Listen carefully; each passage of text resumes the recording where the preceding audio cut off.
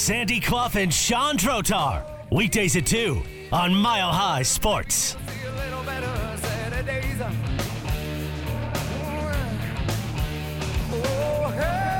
What's the internet mean?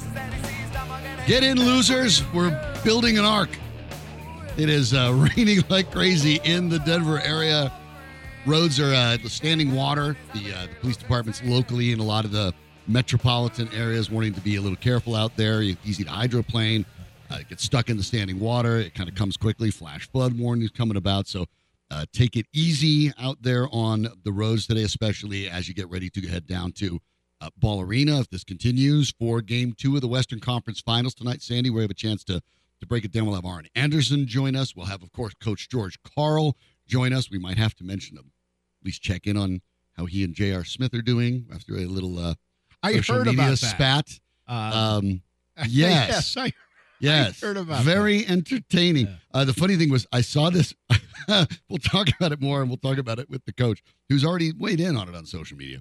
But I almost, knowing that you had the podcast with George today, the Truth in Basketball podcast that you record with Mile High Sports, that I almost texted Danny yesterday when I saw J.R. Smith's comment on J.J. Redick's podcast about how George Karl supposedly had no inbounds plays. And I wanted to almost see if we could put a lid on it and maybe if George hadn't seen it, talk about it today. But, no, the coach is too sharp.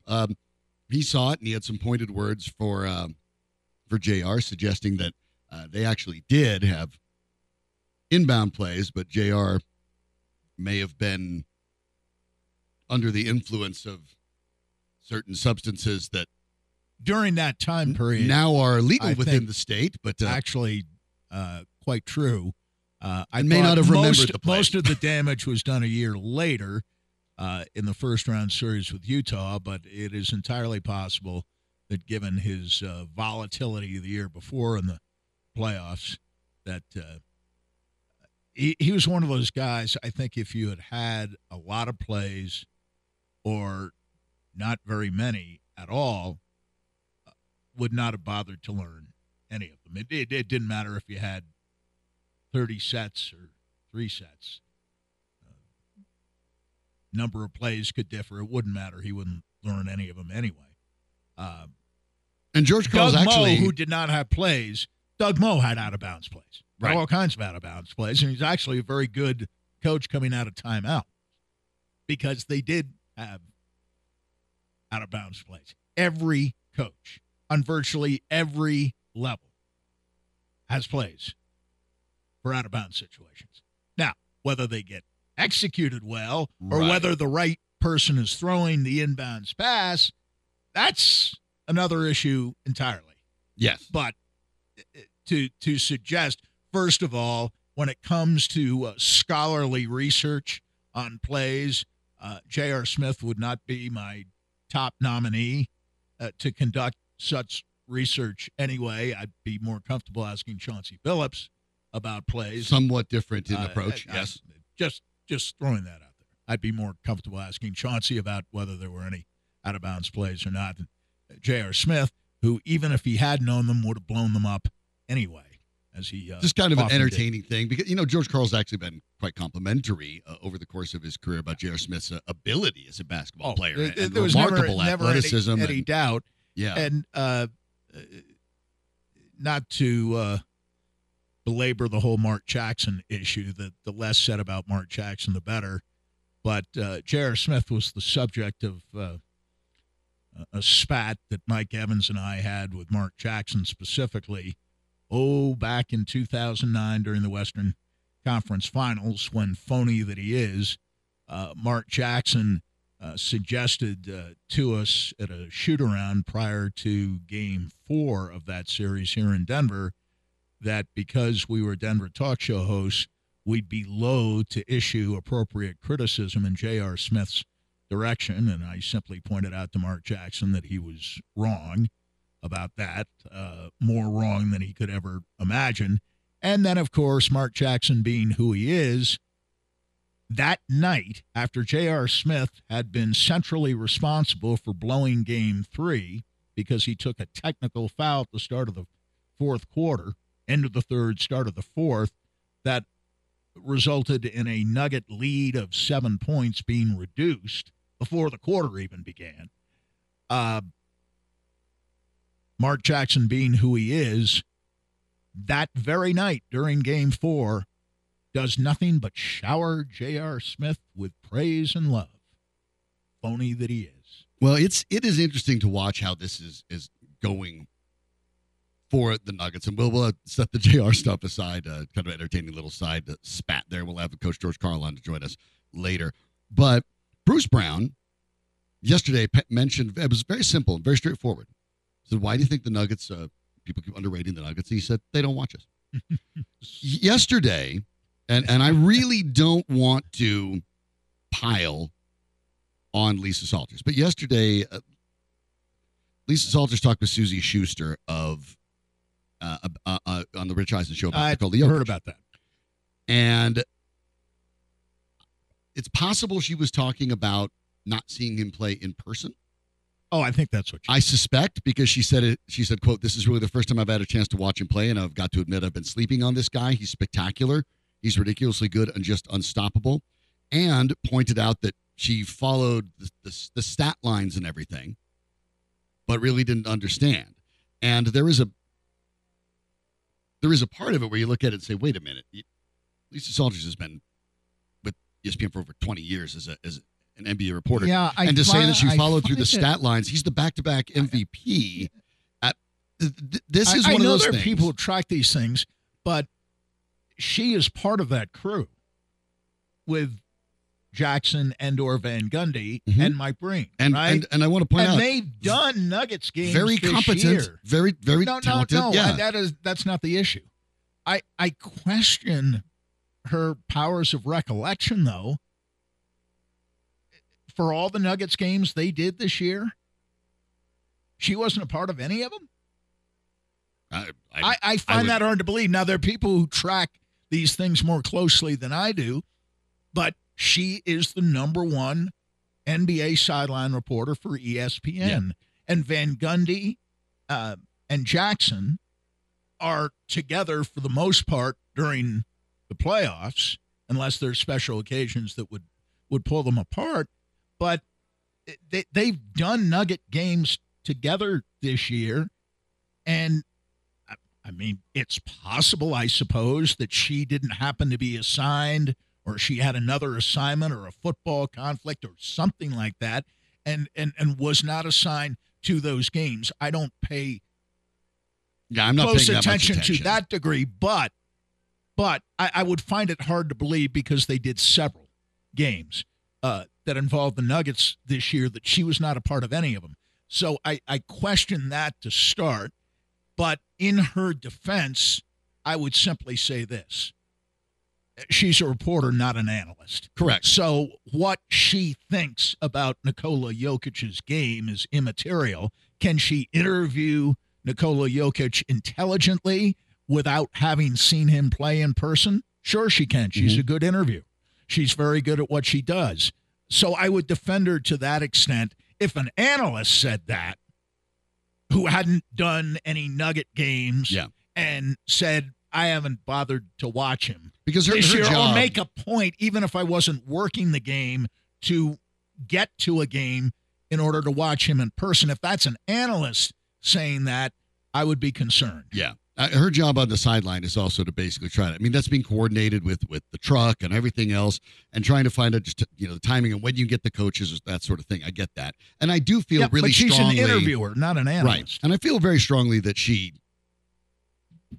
even though did not say it, her point was, because she did talk about not doing a game in Denver in 10 years, that she meant that she had not seen him in person yet, right, which is a totally different thing. Not saying she never watched him on TV or anything of the sort. Right. But it was an interesting thing to say, and it sort of leads into the idea again of which, But Bruce Brown is right nonetheless. Well, the point Kendrick that Perkins, he makes is who almost single-handedly tipped the MVP conversation from Nikola Jokic to Joel Embiid, came back and said, a round ago in the playoffs, Nikola Jokic is the best basketball player on earth. It's as if it was the first time he actually started paying attention to him. Yeah. I mean, these guys are all about hot takes, and one day they'll say the guy doesn't deserve the attention he's getting. Nobody ever says somebody deserves the inattention they're getting. They just don't pay attention to certain people. And I don't know how often Kendrick Perkins sees Nikola Jokic in person. Probably not often, and he was long since retired by the time Jokic came into the league. But they're all about hot takes, and they contradict themselves all the time. If you told Stephen A. Smith, or Kendrick Perkins for that matter, you've never said a good thing about Nikola Jokic, they could find dozens of clips in which they have. Right. And counter your argument that way. And then you could come back and play a dozen clips of where they seem to be demeaning him. Right. And diminishing his impact. So they change their positions all the time. The only good take is a hot take. And a hot take can be completely different by about 180 degrees from one day to the next with these guys. And they assume, perhaps correctly, that no one watches them all the time. And if they did, they wouldn't remember what the hell they said from one day to the next, because it's always something different with a little bit of a twist. And it's funny because now you're seeing people who either didn't know about Jokic or didn't talk about him very much act like now that they're seeing him more often, they've sort of discovered all these things about what makes Nikola Jokic great, things that we've known for the better part of the last 4 years. And I want to kind of illustrate how that works, too, because obviously, Nuggets fans have felt this way for a while, and I understand why. At the same time, I think you hit it on the head, Sandy. One, the national media for a while now, at least in the television outlets, has simply decided that the personalities and the hot takes are far more important than actual reporting. They're leaving reporting to other folks. Or even serious analysis. It's just about the more outrageous and the more often you appeal to the lowest common denominator, the better you are in the eyes of your bosses. You can't go too far. No take is too hot. Not on ESPN. You have to really get in a spot where it would be particularly. Or on Fox. Yeah, it's not just ESPN. Anywhere. It's all these outlets. It is starting to pervade local markets as well. And it's interesting. I mean, I came up through ESPN. My first job in sports was at ESPN. I was hired at ESPN to cover, matter of fact, the Denver Nuggets. And obviously, this was a different time frame. This was in the in the late 90s, and it was a different scenario in the way things were being handled.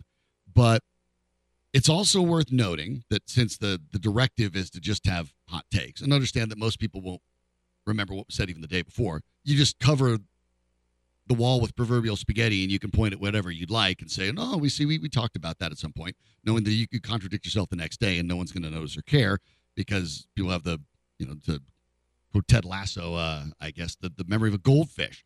And it's also worth noting, though, that some of this is a change in the NBA in particular, because in David Stern's NBA, David Stern, if he had his way, would have just had L.A. Boston or L.A. New York every single year. If he could pick it, he would. That's what he thought was going to work. Big markets, big stars, boom, boom, boom. Remember the time back in the day, because you worked there.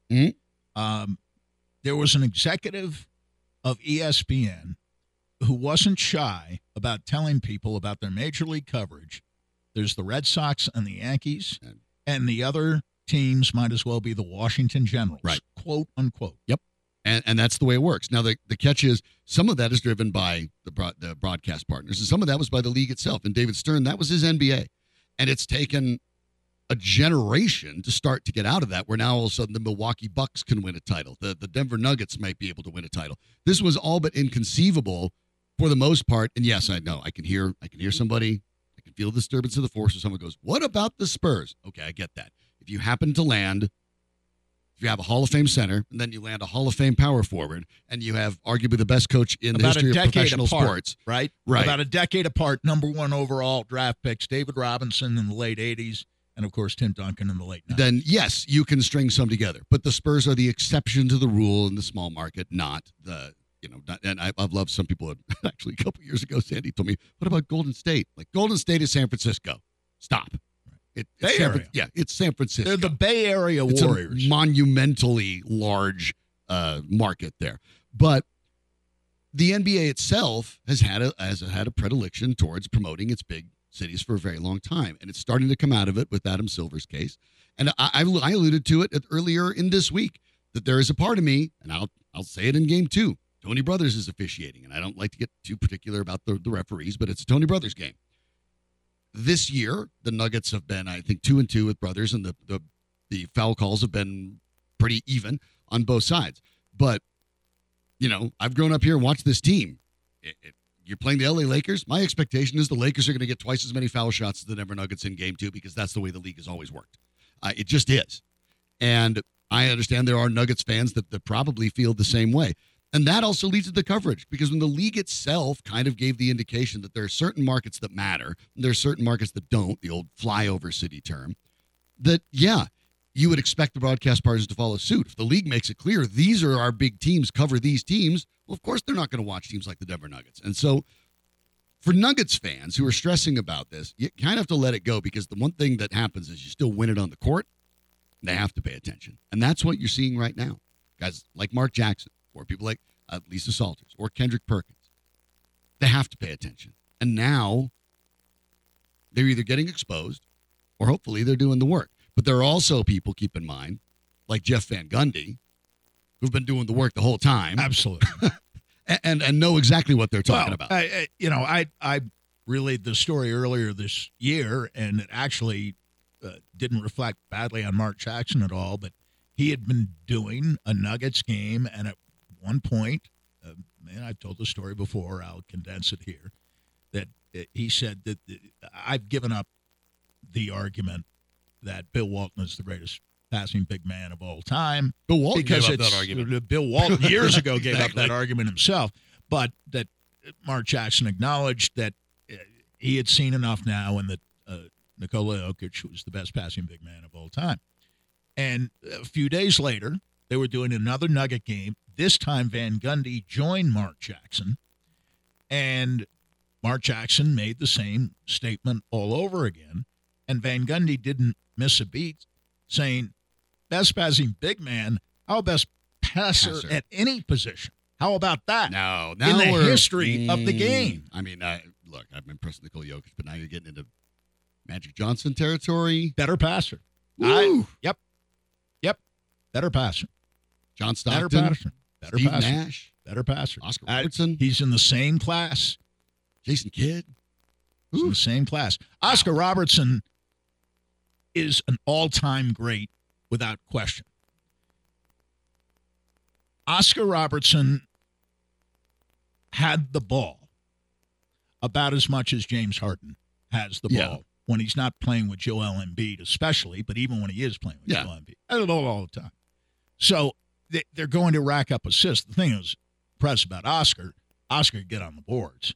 Oscar was a big, strong first guy to ever average a triple-double. Averaged a triple-double. First person to ever do it.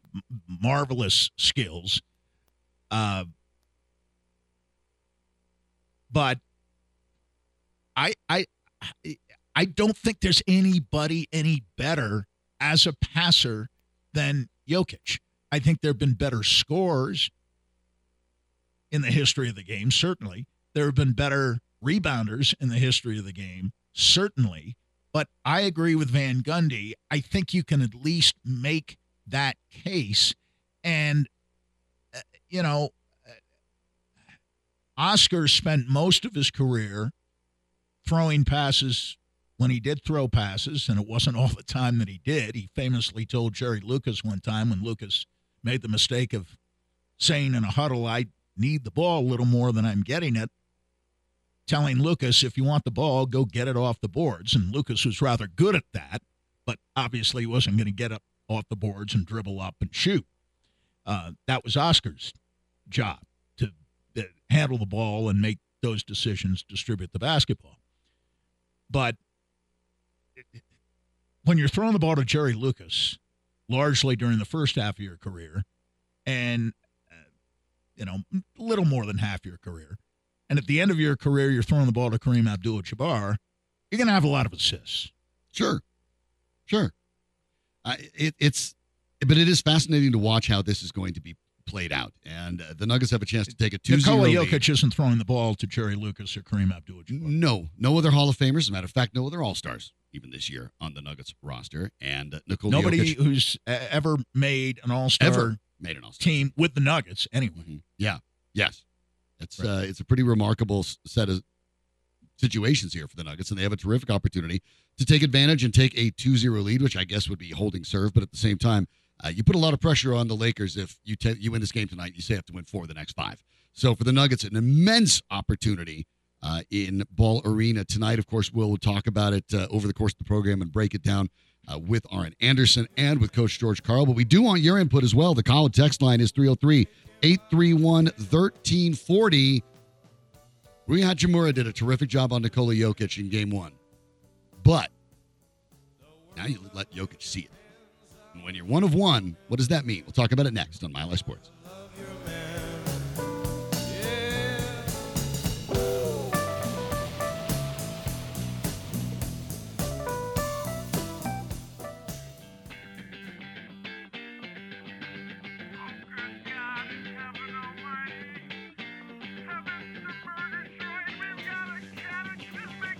Sandy Clough and Chandrotar, presented by Superbook Sports. Download the Superbook app and start winning today at superbook.com. Here's Sean and Sandy. The Denver Nuggets have a golden opportunity to, I guess you call it hold serve. But, when you're in the Western Conference Finals and you get up 2-0, I don't care where you played them, it's big. And so they have a chance to do that. The coaching matchup in this, and you and I were talking a little bit during the break. We do that, by the way, in case you didn't know. We didn't just sit on our hands and do nothing during the commercial break. We actually talk a little about things, and sometimes we bring it into the program. But the coaching matchup is interesting because Michael Malone, I think, is, quite frankly, coaching the best I've ever seen him coach right now, literally right now in these playoffs. But he still is a guy that, for the most part, is rather predictable in substitution patterns and who he's going to substitute and who he's going to play. Yep. Darvin Ham has been more malleable. He's been willing to willing to experiment, try different things. And of course, look, it's easier to try different things when you're getting blown away, and then you could just pack it in, or you could try a couple things. Our friend Matt Miller was quoted by Ryan Blackburn, I believe, yesterday, and I think he said something to the effect that the Nuggets can do more things, but the Lakers have more guys to do some of those things with. That's a fair point. And it's a subtle distinction, but I think it does sort of apply. And the reason they have more guys is because he's willing to try more guys. Lonnie Walker had not been playing much in the playoffs, and all of a sudden he plays pretty well in a blowout situation. And they get into a jam in the next game, which I believe was Game 4, a couple games later. And all of a sudden, there's Lonnie Walker, and it's, go do it again in a tight game that we really need to win, not a blowout where the game is gone. And he does okay. And all of a sudden, he's in the game in the fourth quarter, and he does his Kobe Bryant impersonation. And the fourth game of that series was the big game of that series because it was 2-1 in favor of the Lakers at that point. If Golden State recaptures home court advantage, who's to say they don't win the series? It turned out that the Lakers won the game and then won the 6th game at home in rather routine fashion. But Walker changed the series, and he hadn't been, except for that garbage time stint, he hadn't really been playing. But he showed Ham something in that stint that made Ham think he can be useful. Mm-hmm. He can help us offensively in a way that nobody else on my bench can help us. And I'm going to stake my season on this, my rookie season as a head coach. And I just can't imagine Michael Malone doing that. And I know the counter is that Michael Malone's 9-3 in the playoffs this year. Why change a winning game? And I agree with that completely. I do too. He's not going to change anyway, but he's certainly not going to change and shouldn't change when they're 9-3 in the playoffs. And everything is more or less going according to plan. They haven't lost a home game. They've had home court advantage for every series. They'll continue to have that, especially if they play Miami in the finals. If they play Boston, they won't have it, of course. But that series is kind of up in the air too, isn't it? Yep. After one game, and that time the road team won the first game. So I would say that was one of those experiments the other night where he saw some sequences where Hachimura held up well. And the thing about it is Hachimura is not known for his defense. He's an offensive guy. The reason they traded for him was to give them punch off the bench on the offensive end. And, if you're looking at their best defensive lineup, it's probably Davis, James, Vanderbilt, Reeves, and Schroeder. That's their best defensive lineup. It does not include Hachimura. But for this series, for a limited amount of possessions in certain situations, it's something now that the Nuggets have to think about. The Nuggets are talking as if they want people to believe that now that it worked for 17 possessions the other night, Hachimura guarding Jokic, that they'll use it 50 times tonight. They won't. I don't. They may not even use it 17 times tonight, but it's in their back pocket, and I do believe Ham when he says we have more things. Now, do they have more things that'll work as well or better? I don't know. Probably not. But do they have other coverage schemes? Of course they do. Even Malone late in the game found a way to keep James from attacking Murray every single time, and also found a way to keep Reeves from pouring in three-pointers one right after the other.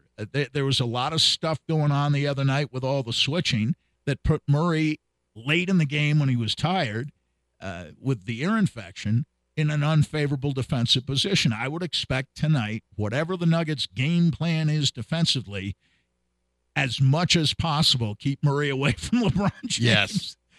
Please. To me, that's the thing. It is Jokic is a unicorn, okay? And they can throw all sorts of things at him. Teams have over the last couple years. I'm not entirely sure that Jokic can be stopped. Now, the one thing that you could argue is Jokic may need, if they're going to leave a guy like Hachimura on him, just score on him. Be a little more aggressive. But it's never one-on-one, see? Right. And that's where when he says we have other ways, he's saying we may put Hachimura on him here and there, like we did the other night as the primary defender, but he's not playing one-on-one defense. But to me, my worry is it depends it's on not who even around the helper Jokic. Is. It's Murray LeBron that is my concern for this game, not really how they handle Jokic. I am firmly sold on Jokic's talent and ability to read the basketball game. I'm convinced he will find a way to be successful. As you pointed out, you gave the stats yesterday. Hachimura slowed him down. Not stopped him, nowhere even close. Well, slowed him down from, by the way, an all-time performance in the first half. Slowed him down. Well, it is the Murray-LeBron matchup that I think is the biggest problem for the Nuggets. But they have to figure that out. Here's the problem, the Hachimura and the scheme, which is more than just sticking Hachimura on Jokic and saying, good luck, son. 17 possessions, 14 Denver points. With Davis, not as a rover, but as primary defender, 50 possessions and 76 Nugget points. Just saying. Malone is probably engaging in a degree of gamesmanship here. I would think so. But as a serious argument, come on now. You got outmaneuvered. You weren't expecting it. The players, Michael Porter most clearly said, we weren't expecting it. Good for them. They got one over on us. We weren't ready for it. We didn't.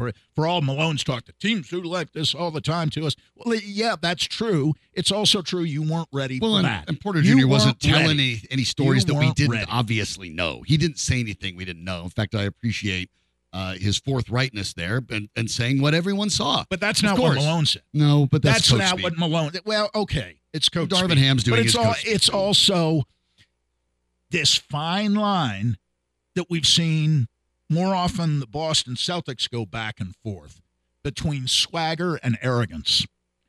And to me, Malone is verging less on swagger and more on arrogance and making a proclamation. He was fooled. He wasn't ready for it. Now they are. He's right. Other teams have done it against them. And you know what? Philly's been pretty effective using Embiid as a rover and P.J. Tucker on Jokic. Pretty effective. And if you want to know why Embiid won the MVP, it's because he had a 50-point game late in the season, and he also had a big game head-to-head against Jokic. And that's what people vote on. I personally think that Anthony Davis is a better defender than Joel Embiid. I think that Davis, when he is healthy, is but Embiid's at his best when he's a rover and he can block shots. That's his strength. But, I mean, you're doing that with a guy that's even more talented defensively. And I agree with you. There's a risk there. And the Nuggets do have to live with it. I still think it's to their benefit that as the Lakers were sort of feeling it out, they did tip their hand. And you give them an opportunity to know that this is a possibility, and we saw it work against It's us. A possibility. But you can have James serving as a rover, too. I get that, Sandy. But there are all kinds of things you can do. You'd have to admit that knowing a little bit of what the opponent might do early is helpful, right? I mean, of course it is. Well, they claimed to know about it the other night because other teams had done it, and they didn't, by their players' own admission. And I understand part of it is gamesmanship, but I think Ham's right, too, when he kind of scoffs at that. And says, we aren't limited to just two options in coverage. And I'll tell you this. I think what we said about game one, we were wrong about, right? In terms of it didn't think it'd be that high scoring. Oh, I think this was going to be. We'll see that game that we forecast for game one play out tonight. The over-under is 227. And I do not think that they're not 258, huh? No, 227, and I don't think they'll hit it. I really don't, and we'll see, obviously, but it feels to me like this is the one. It's the adjustment, right? I mean, this is the adjustment game, and we'll find out exactly how that all breaks down. But I expect this to be much like Game 2 of the Sun series, and the fact that that they came at each other throwing haymakers the whole game long. And now we're going to change the way that we do it. But, I expect a game with a lot less scoring. One half was 72-54, and the other half was 72-60. But it was the Nuggets who had the 72 in the first half, and the Lakers who had the 72 in the second half. I don't think either team in either half will score 72 points tonight. I'll go out on a limb and say I don't think either team in either half will get anywhere near 72 points tonight. Game one is a bit of a feeling out process, especially since the Lakers are such a different team from the one the Nuggets encountered during the regular season. I mean, there's still a little bit of James and a little bit of Davis, quite a bit of them still around, and they're healthy. But there are many other different characters on the Lakers, and the Nuggets hadn't settled on the particular rotation that they're using now, but now that rotation is pretty similar from game to game. Yep. Even the order in which the three reserves come in remains almost completely unchanged from one playoff game to the next, from one series to the next. So they're both different. The Lakers have been changed more radically. And I often, down through the years, most of the time, especially when the home team wins the first game, I don't think it's huge. I think it's more important for the home team to win the first game. Mm-hmm. Yes. And in the first game, you're feeling the other team out. to use that word again, experimenting. Mm-hmm. Now you get down to playing basketball tonight because you know you've seen the best of the Nuggets, and the Nuggets have seen the best of the Lakers. Yep.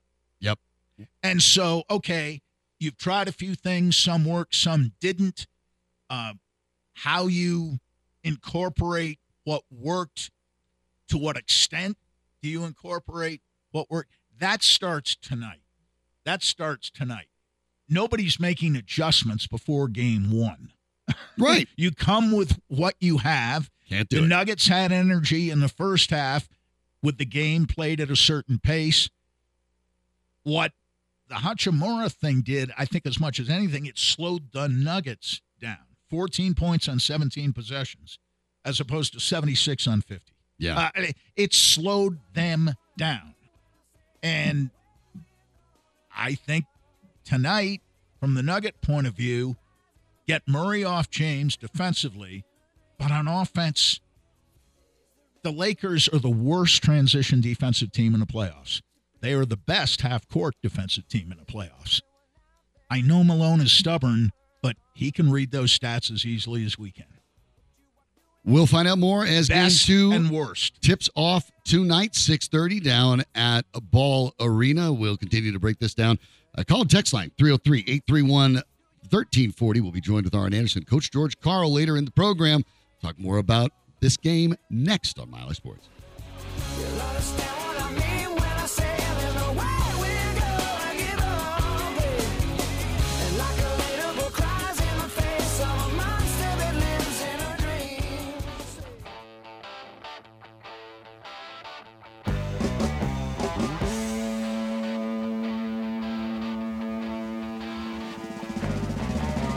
This is Sandy Clough and Chandrotar on Mile High Sports.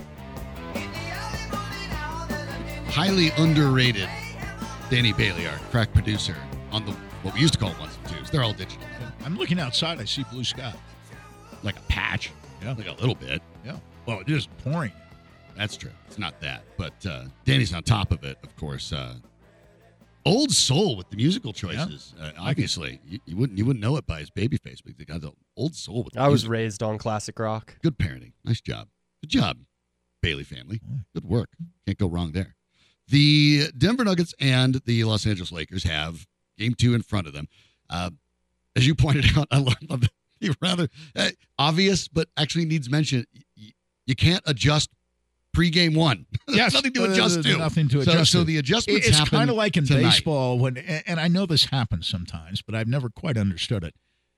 Your first pitch to a batter in an at-bat sequence being a changeup. What are you changing up from? Right. You haven't seen him yet. It's first You got to pitch. see him. Yeah. This is why in baseball, it's the third time through the lineup that kills you. They've seen you a couple Right. times. They've seen you a couple times and know your patterns. And so we'll see that in game 2. But one of the things I wanted to focus on, Cindy, a little bit is the 3-point defense, which over the course of the year, the Nuggets were outstanding. When they defending once were 3-point. awful, they are now outstanding. They were elite, among the very best in the league in 3-point defense.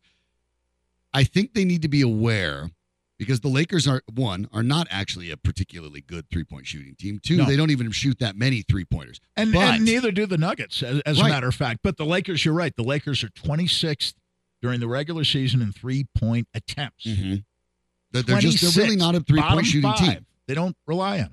But they can do it. And even when it's a guy that's not a great 3-point shooter like Anthony Davis, you have to respect He hit that one he the other can- night. Yeah, Pretty he hit big one one. in 2020 pretty well. I think you're Won going to a remember game. that one too. Yeah, just won a But game. LeBron James is 0 for 4, and he's not the 3-point shooter that he used to be. But yet, No. of course, it's LeBron James. If he has the ball, you better respect it.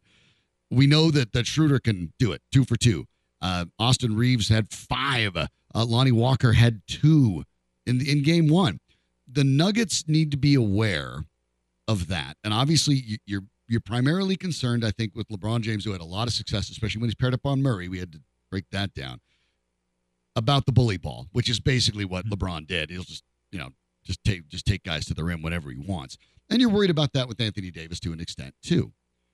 But the Nuggets need to be more cognizant that the Lakers are not unwilling to shoot the threes, and they are a heady team. because LeBron James is on there, because Anthony Davis is on there. Darvin Ham, I think, is doing a very good job as a first-year head coach. And they have smart players. Schroeder is a smart player. Austin Reeves is a pretty smart player. Hachimura is a smart player. Oh, yeah. Jared Vanderbilt, we know him here, smart player. Yep. Lonnie Walker seems to be a pretty savvy player. He knows his spots. He played for Greg Popovich once upon a time, and there isn't a player who plays at all for Greg Popovich. You don't get off the bench without being a smart player. Right. You just don't play for him if you don't play so smart. So you have to be aware that they will take advantage of what you give them. And I think the Nuggets have to be aware that after the first game, part of the adjustment is, you know what? The Lakers are willing to put it up there. They shot 24 of them and hit 45%. Yeah, and you have to be aware almost of it. 46. And a lot of that, by the way, in the second half. Yep. And the Nuggets are going to have to tighten up that defense. On the bright side, we know they can. They're one of the league's best. Yeah. But if they do, what is the risk of what they give up? Do you give up more to Davis, or do you run the risk of James being able to take guys off the dribble, especially because besides for Aaron Gordon, there's no one that can match his size. Although give Michael Porter Jr. credit, a couple times was able to he did okay. LeBron had to have to he did ditch okay. it. But LeBron... But again, that's one of those things you really have to be judicious about. You do. And he's going to get to do what he wants, I think. In this game, this feels like one of those games where LeBron is going for 35 points to me. Well, LeBron got knocked by the very fine columnist Bill Plaschke of the Los Angeles Times. He only went 26, 12, and 9. Yesterday.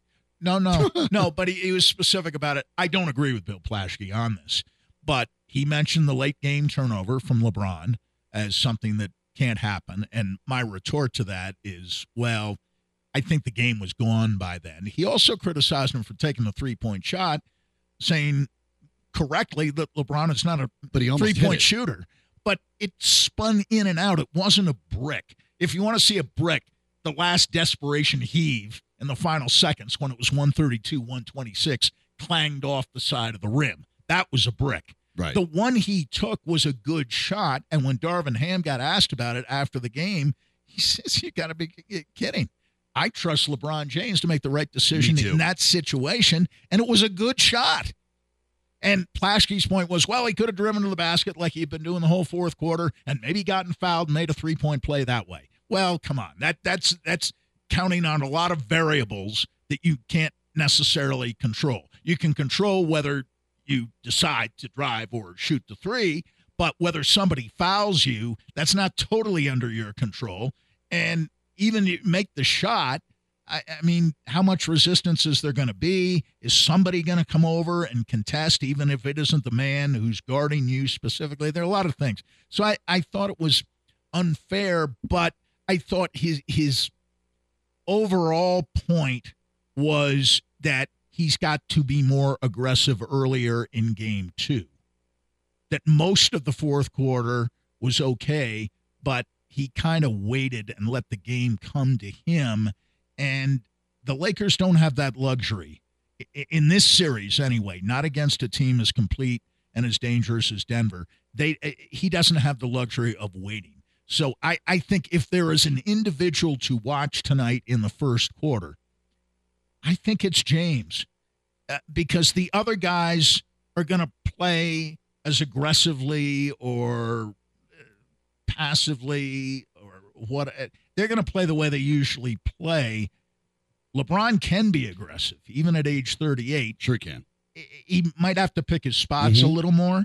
But it's very important in the first quarter tonight for LeBron to be aggressive, and I do agree with that. And you're going to have to weather that storm, I think, because one of the concerns is, I think, the Davis-Jokic matchup. How about 10 points in the first quarter over-under? If it's under 10, good for the Nuggets. If it's over 10, it's going to be a basketball game. Yeah, there could be challenges there. And so that I think is what's interesting, because you look at at least in game 1, I think it's safe to say, and I'm not surprised, that Jokic and Davis are both going to get theirs, but they, to a certain extent, will offset one another, depending on the game. And I think Jokic is going to be better on the whole. I don't think he has the ups and downs, and I think he's just going to be better. But you know that there's a floor there for Davis that the Lakers can count on that kind of splits it. I don't believe the Nuggets truly, with all due respect to Aaron Gordon, truly have a counter for LeBron James. There's not a way to just say, this is how you stop LeBron. It's going to take a consistent team effort. He will attack you in 100 different kind of ways. And that's just the reality of things. And I think the early part of this game is going to tell, because I do think LeBron's going to go out there and do what he's done so many times over the course of his career and try to put his stamp on the game early. And the Nuggets defensively, depending on how aggressive he is, they may have to adjust not only the individual they assign to LeBron defensively, but to how they cover overall, what their scheme is. Because, boy, I didn't see a lot of help for any of the LeBron defenders, particularly Murray the other night. I'm worried about it. I'm concerned. I didn't see a lot of help. I didn't see a lot of help. When and I did, know the Nuggets aren't late. a shot-blocking team. But, again, LeBron's going to play more than Aaron Gordon plays. It just is. So there are going to be times in a game where you'll have to have somebody other than Aaron Gordon on LeBron. It's simple math. I mean, LeBron's going to play 40 to 42 minutes, and Gordon's going to play 35 to 40. We'll find out how this all shakes out. It's going to be minutes. really intriguing because, yes, I am the early part, I think, will tell. Much like it did in this game one, where the Nuggets just basically, took the old proverbial glove off challenging someone to duel and slapped him across the face, and the Lakers didn't know what to do with it. I expect the Lakers to come out with that exact same energy. And you can bring the big bet energy this summer with Superbook Sports. Superbook Sports is the most trusted name in sports betting. And right now, use promo code MILEHIGH to score up to $250 with their first bet bonus. Win or lose, they'll match your first bet up to $250 with the promo code MILEHIGH. So simply visit superbook.com for terms and conditions, or download the Superbook Colorado app in the app stores.